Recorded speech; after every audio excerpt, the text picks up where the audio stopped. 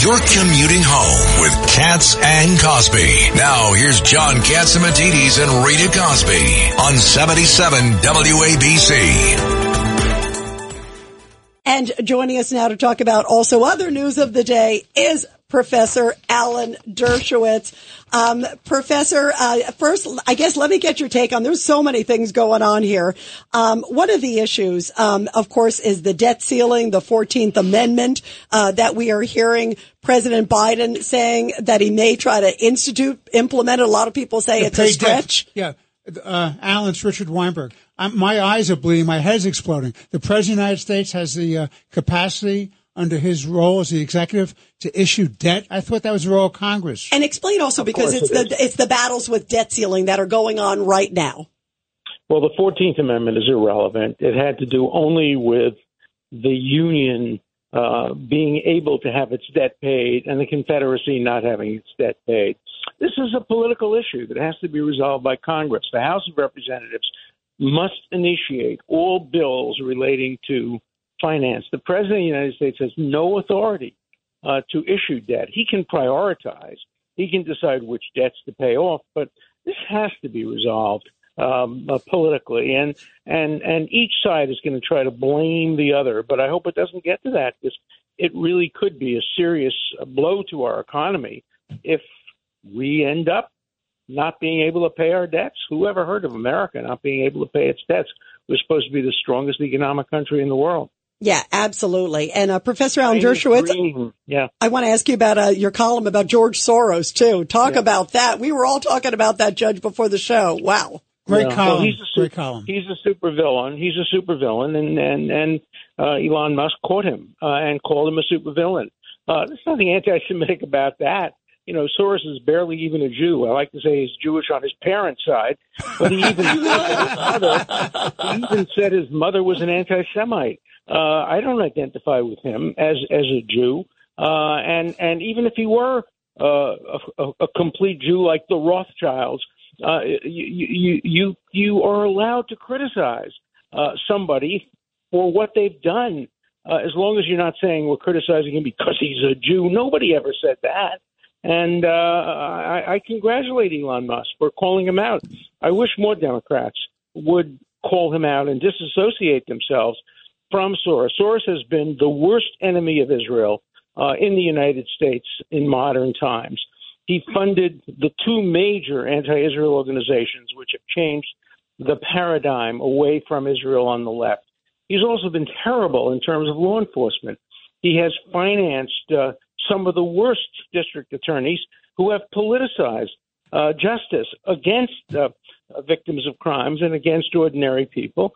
And here's one Jew, me, who's going to continue to criticize Soros and continue to defend Elon Musk. I think Elon Musk has done a great job on Twitter.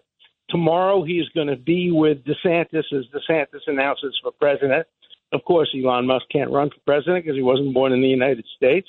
But it certainly strengthens DeSantis' hand to have Elon Musk at his side.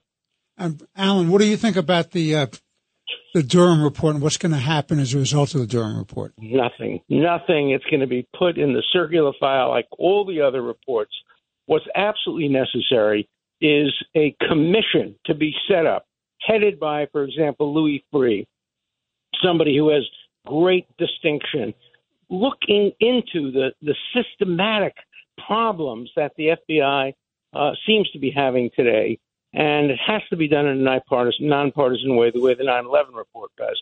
Having Congress debate back and forth like a ping pong game is just not going to work. I think we need systematic reform of the FBI to make sure that politics can never, ever play any role in who's investigated and who's prosecuted. We know, according to the Durham report, seems to be uncontroversial that they applied a different standard to Hillary Clinton, who I like and who I can contributed to and I supported, but a different standard to opening an investigation against her, which they really didn't do, and Donald Trump, where they opened up an investigation based on nothing, based on phony reports. So we can't allow that kind of double partisan standard to operate. Alan, this is Rudy Giuliani. How are you?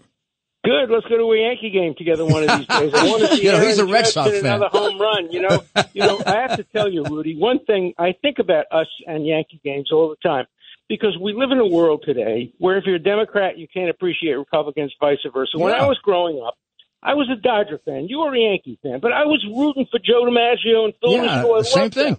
When I saw Mariano Rivera come out to pitch and shut out the Red Sox, he didn't do that great against the Red Sox, but when he did, I would stand up and cheer. I would cheer Jeter. We got to get back to a time when Democrats can cheer Republicans, Democrats, because we all love America. Well, that's how Judge Weinberg and I met each other. He was counsel to Peter Vallone, and Peter and I formed both a friendship and an alliance, and we worked on what we could accomplish and got it done. Let me ask you, though, about the Durham report. Yeah. There's no assurance that this doesn't happen again. No one's been held accountable for a damn thing. No, you're absolutely right. And in fact, it did happen again, because after this, they went ahead and censored the hard drive, which I think has to be a crime of some kind. Yeah, and look at what's happening with this McCarthyite organization called Project 65, which is coming after both of us just because we defended somebody who they don't like. We're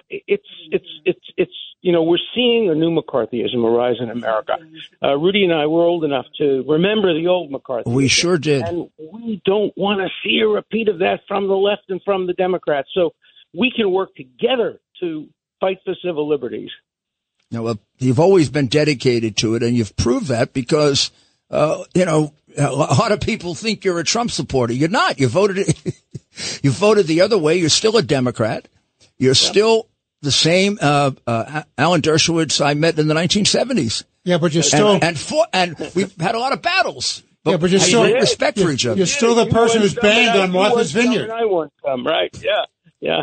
He's banned on Martha's Vineyard. Yeah, nobody talks to him. He talks about how tough it is over there. Oh, that very, very nice community that took all those migrants? Yes, exactly. Martha's Vineyard. Boy, they got rid of that so fast it made your head spin. They stayed, 24, 36 hours, Rudy? Yeah. Oh, my boy, goodness. and they're still cleaning the place. I have to tell you, though, my synagogue on Martha's Vineyard, which I helped found, the Chabad synagogue, as soon as the migrants came, we opened up the synagogue. We offered them free food, free medical care, but then they were sent away. But there were good people on Martha's Vineyard who were willing to welcome. I bet there were. Not everybody. Not everybody. So. All right. Well, Professor Alan Dershowitz, we thank you so much. We love having you here. Alan, great job as usual. Well, take care. Thank you. You too. Thank you.